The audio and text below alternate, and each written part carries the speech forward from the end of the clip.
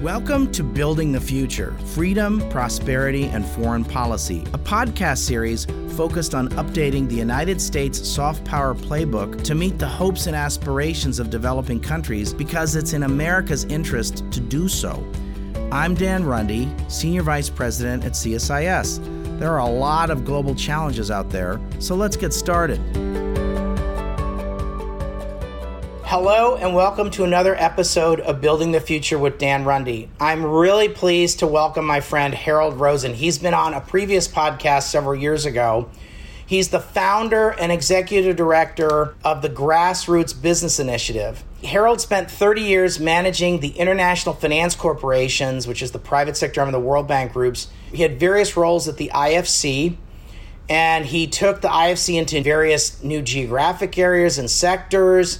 He also helped get the IFC into the microfinance space. The IFC ultimately became the largest investor in microfinance as a private sector for-profit investor in microfinance. He also got the IFC into the entire space of what's called technical assistance. They have a fancy term for it. They call it advisory services. But Harold invented the concept or helped kind of create or develop technical assistance as we know it at development finance institutions. If you follow development finance institutions, this is a big deal.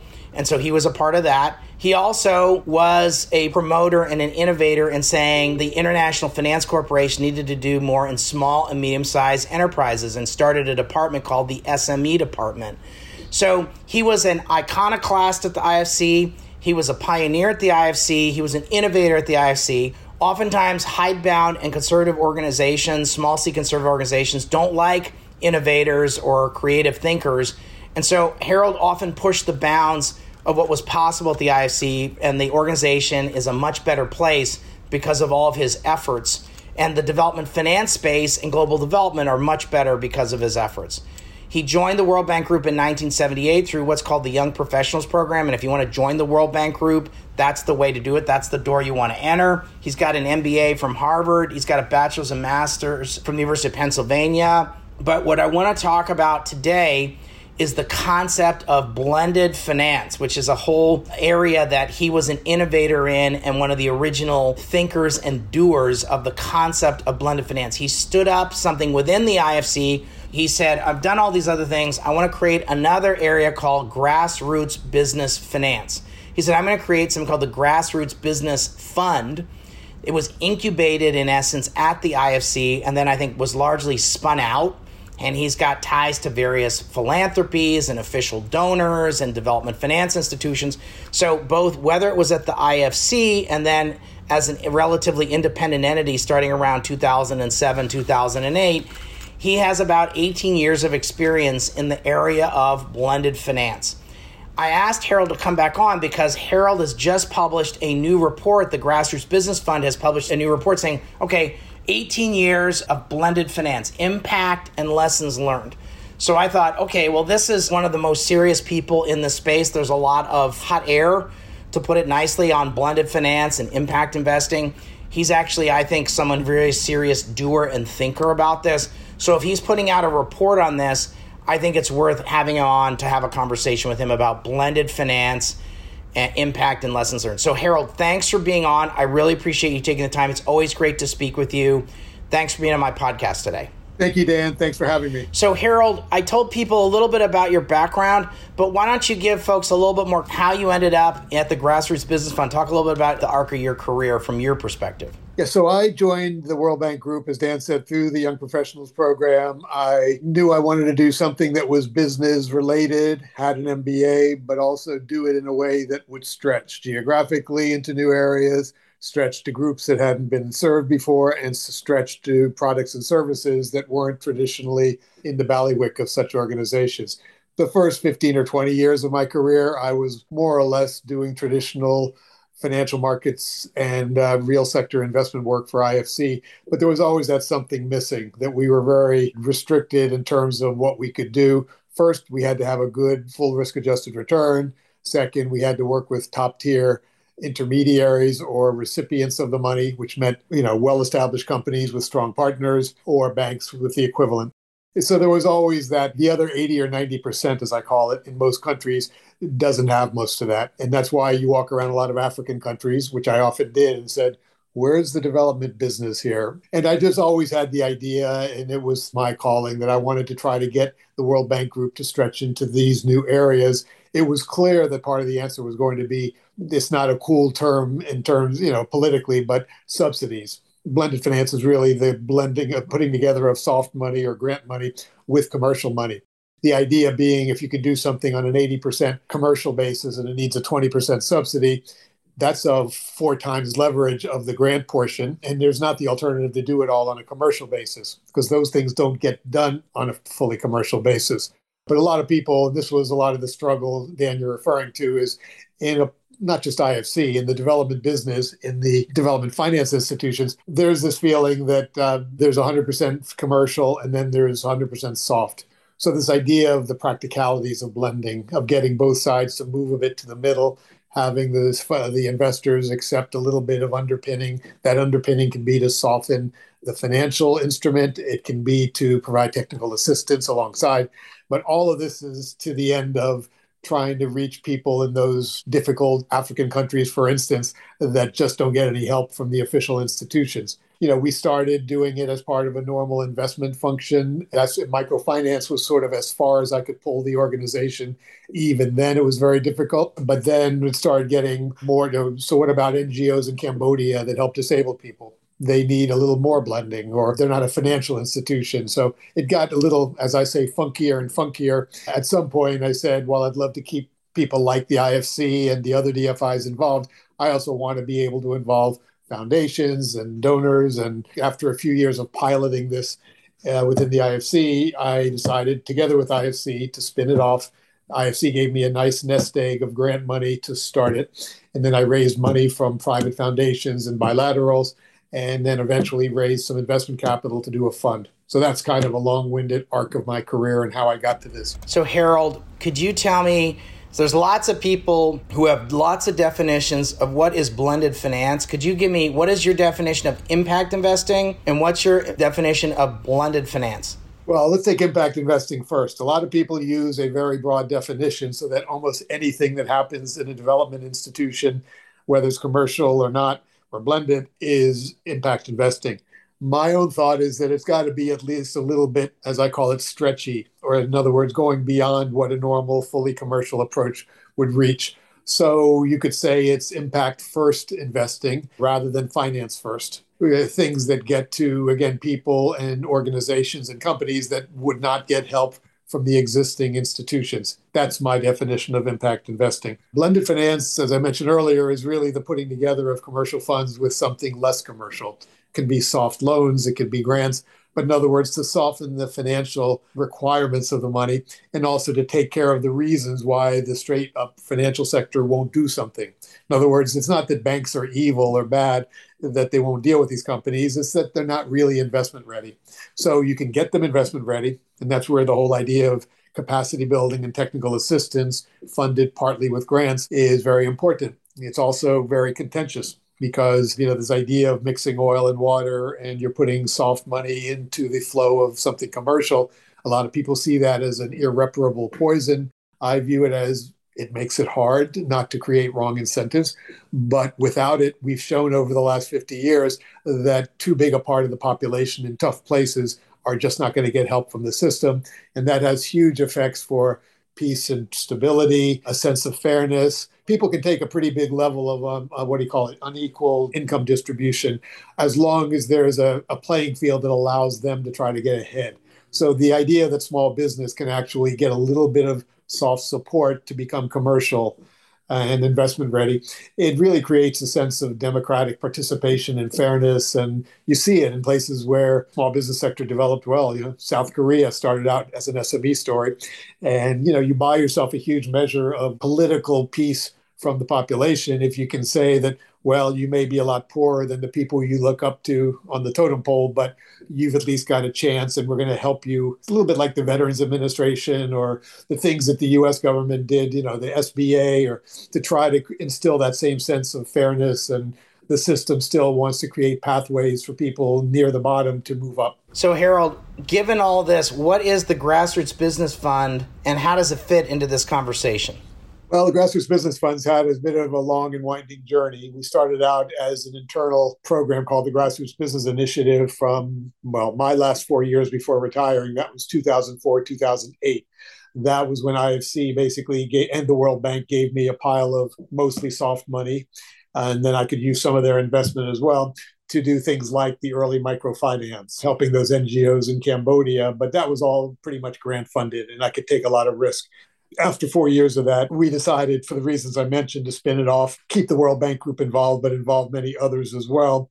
And we did that also for a couple of years on grant money.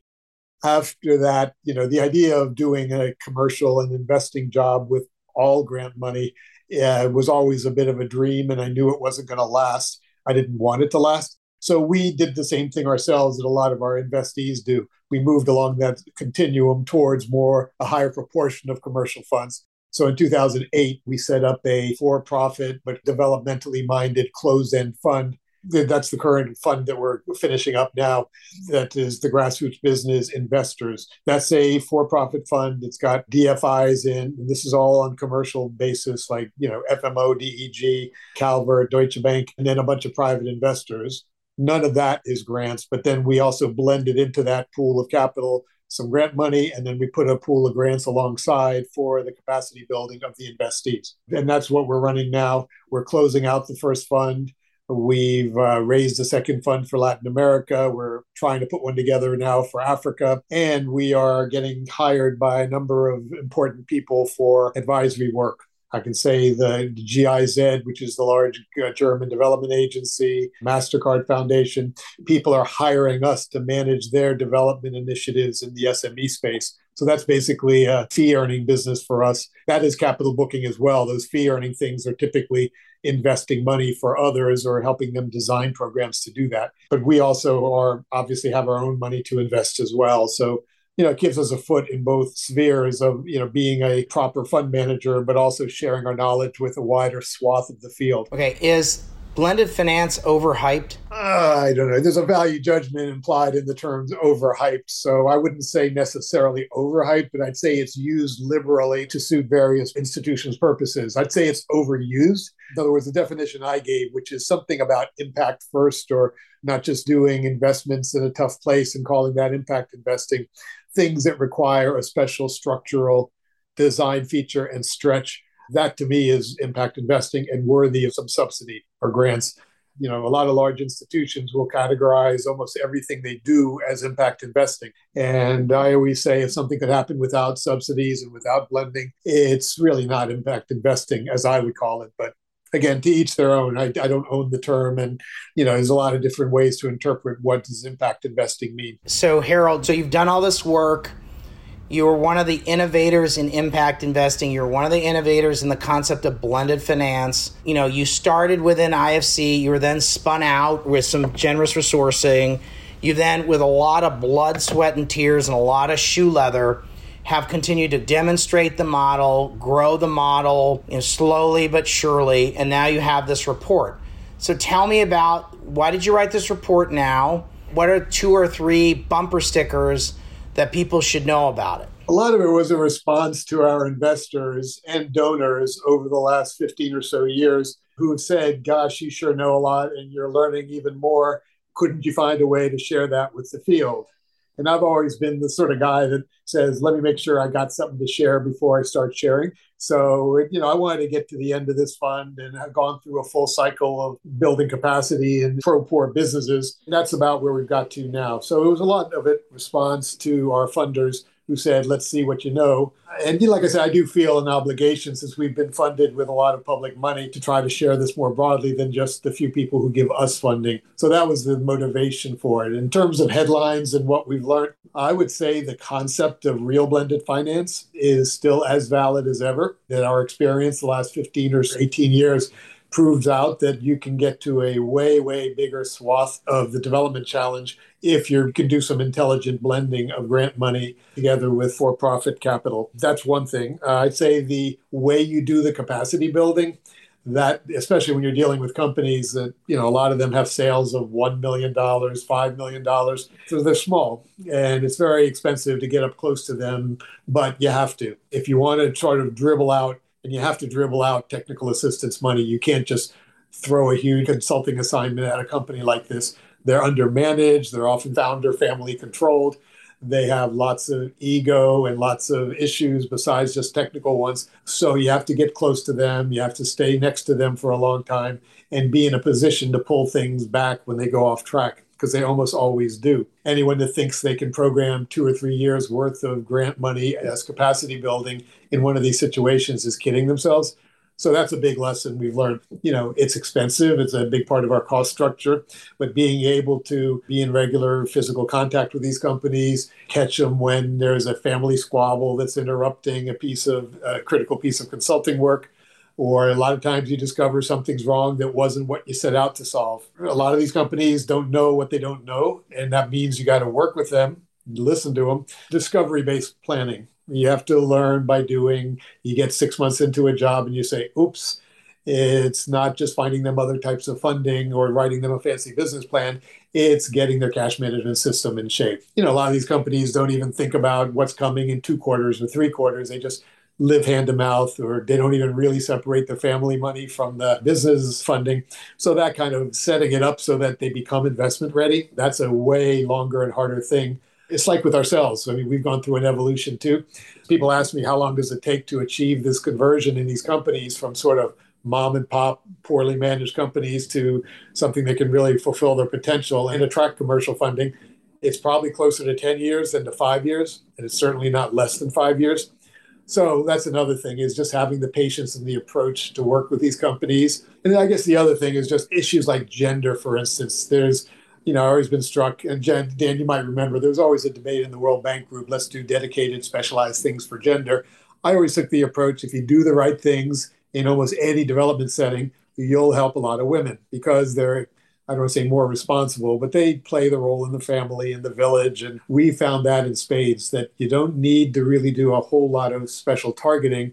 You just need to do the right things, which means invest in businesses that are pro-poor, make sure that the distribution of the benefits are being fair. But if they are, then you're going to do a lot of good for a lot of groups that are seen as worthy of a special emphasis. I'd say that's 3 of the lessons that they're in the report as well, but there's a lot of lessons beyond the ones I just mentioned. Okay, so if I want to get this report, where do I go online to get it? That's a good question. It is on our website. If somebody goes to the gbfund.org, our website, they'll see it there. Okay, well, Harold, look, I am really appreciated. I've always thought you were one of these folks that always just kept their heads down and did the work. You're happy to tell a story when you've got something to tell. You clearly have a great story to tell now. And so I think I wanted to make sure that my listeners had a chance to hear about the great work you're doing at the Grassroots Business Fund and to check out this new report that you did. Harold, thanks for coming on Building the Future with Dan Runde. It's always great to speak with you. And I hope to see you soon. Thank you, Dan. Thanks for having me. Appreciate it. If you enjoyed this podcast, check out our larger suite of CSIS podcasts. From Into Africa, The Asia Chessboard, China Power, AIDS 2020, The Trade Guys, Smart Women, Smart Power, and more. You can listen to them all on major streaming platforms like iTunes and Spotify. Visit csis.org/podcasts to see our full catalog